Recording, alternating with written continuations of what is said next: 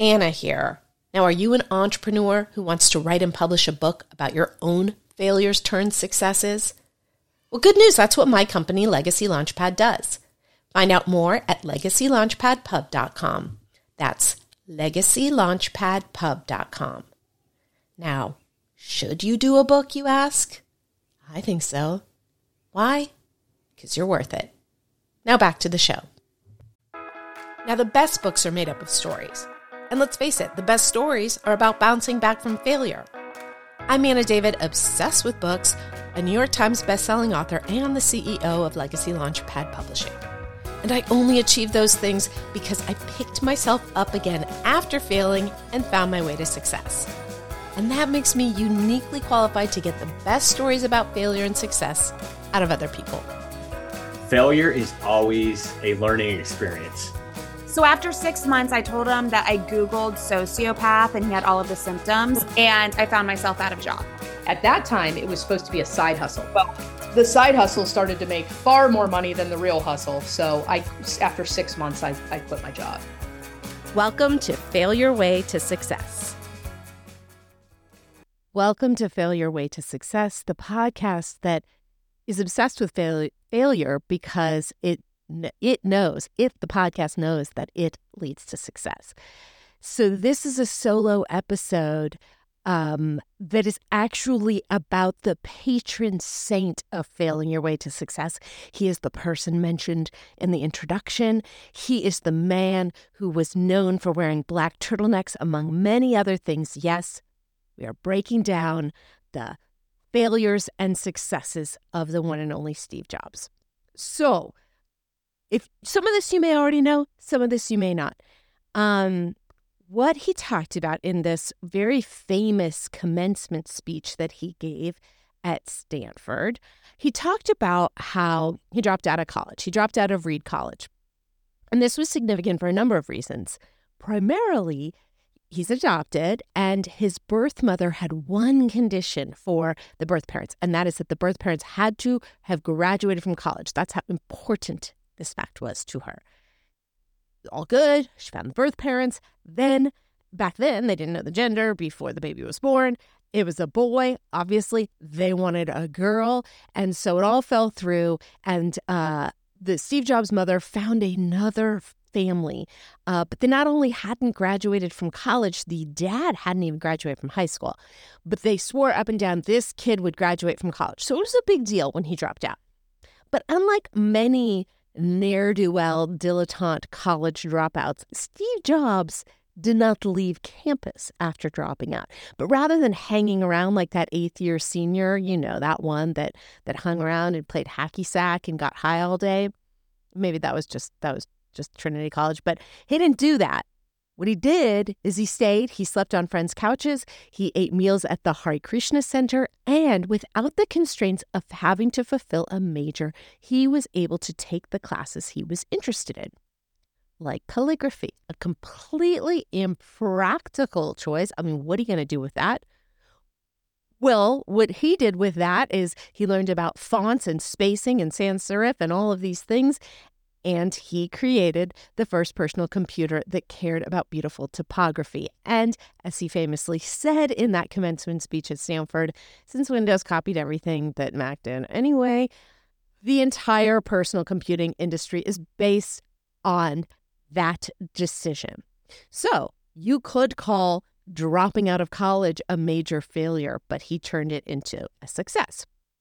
So then he partners with his neighbor, Steve Wozniak, Woz he's called, and by 23, he has amassed a net worth of over $1 million. Who knows what that is today? Trillion, billion. I have no idea what the equivalent is today. There's been a lot of inflation. It skyrocketed to an estimated $250 million by the time he reached 25. Again, success. So he's building Apple. But there's he brings in a CEO and it goes awry. And basically this guy he brings in the board of directors, Lee leads the board of directors for requesting Steve Jobs' resignation from the company he started. So he goes and he starts another computer company called Next. And he builds these computers, but they were really, really expensive, like even by our standards today, like $10,000. So they were totally impractical. That was never going to take off for the masses. And it took 8 years, but the company did become profitable. So then he goes, it seems like a major departure, and in many ways it was. He becomes the executive producer of a movie at this brand new company called Pixar. That movie turns out to be Toy Story, which is incredibly successful. And then Disney acquires Pixar. So he's back. He's very successful again.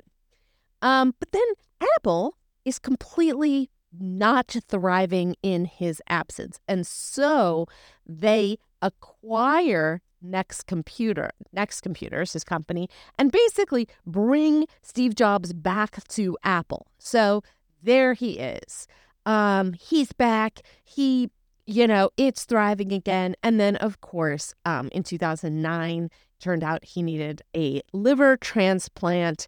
And in 2011, he resigned because of the discovery of a terminal pancreatic tumor, and he passed away 6 weeks later. So one of the many interesting things about Steve Jobs is how much his personal belief system created a company legacy that was all about innovation. It was Apple's very clear about who its customer is. It's a consumer that will pay more for high quality products.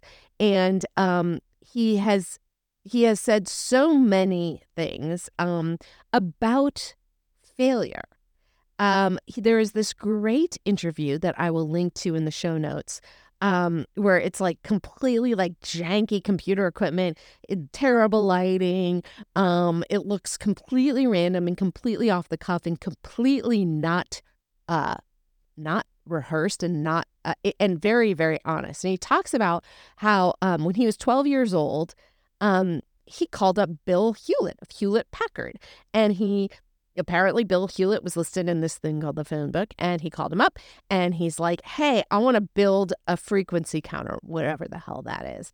And apparently Bill Hewlett thought that was cool and cute and helped him and then hired him. So in this interview, he talks about how the reason people don't succeed is that they're not willing to try. And how he says basically, he has found when he picks up the phone and asks people things, he found before he was the name brand he was, that people were for the most part really receptive, and he tried to sort of pay that forward. He also said, I'm convinced that about half of what separates successful entrepreneurs from the non-successful ones is pure perseverance. It is so hard. You pour so much of your life into this thing. There are such rough moments that most people give up. I don't blame them. It's really, really tough. And so he, of course, is, an emblem of pure perseverance. Try to say that fast very many times. In the Stanford speech, he has this other amazing quote, where he says, you can't connect the dots looking forward. You could only connect them looking backwards. So you have to trust that the dots will somehow connect in your future. You have to trust in something, your gut, destiny, life, karma, whatever. Because believing that the dots will connect down the road will give you the confidence to follow your heart, even when it leads you off the well-worn path. And that will make all the difference. Kind of like the Robert Frost poem, I took the road less traveled by, and that has made all the difference. Certainly, leaving the company you founded is not the well-worn path. Going into, working at an animation studio in Northern California, not the well-worn path. Dropping out of college, not a well-worn path, but the one that made all the difference. And he also said, remembering that I'll be dead soon is the most important tool I've ever encountered to help me make the big choices in life. All fear of embarrassment or failure, these things just fall away in the face of death, leaving only what is truly important. And of course, that's all the more poignant because he died young. He also said in that Stanford commencement speech, I didn't see it then, but it turned out that getting fired from Apple was the best thing that could have ever happened to me. The heaviness of being successful was replaced by the lightness of being a beginner again, less sure about everything. It freed me to enter one of the most creative periods of my life. And I think that is really the most significant contribution Steve Jobs made to the concept of failing your way to success. That one of the great benefits of failure is that it takes all the air out of the balloon. And suddenly you have a beginner's mind again. Because, of course, I think, what can happen, and if you look at someone like Elon Musk taking over Twitter and at the time of this recording, seemingly not doing a terrific job with that, is, you start to drink your own Kool-Aid, you start to think that you're brilliant at everything, you start to not listen to people, and failing is the great humbler. And as we tumble, we humble. God, that is a great catchphrase.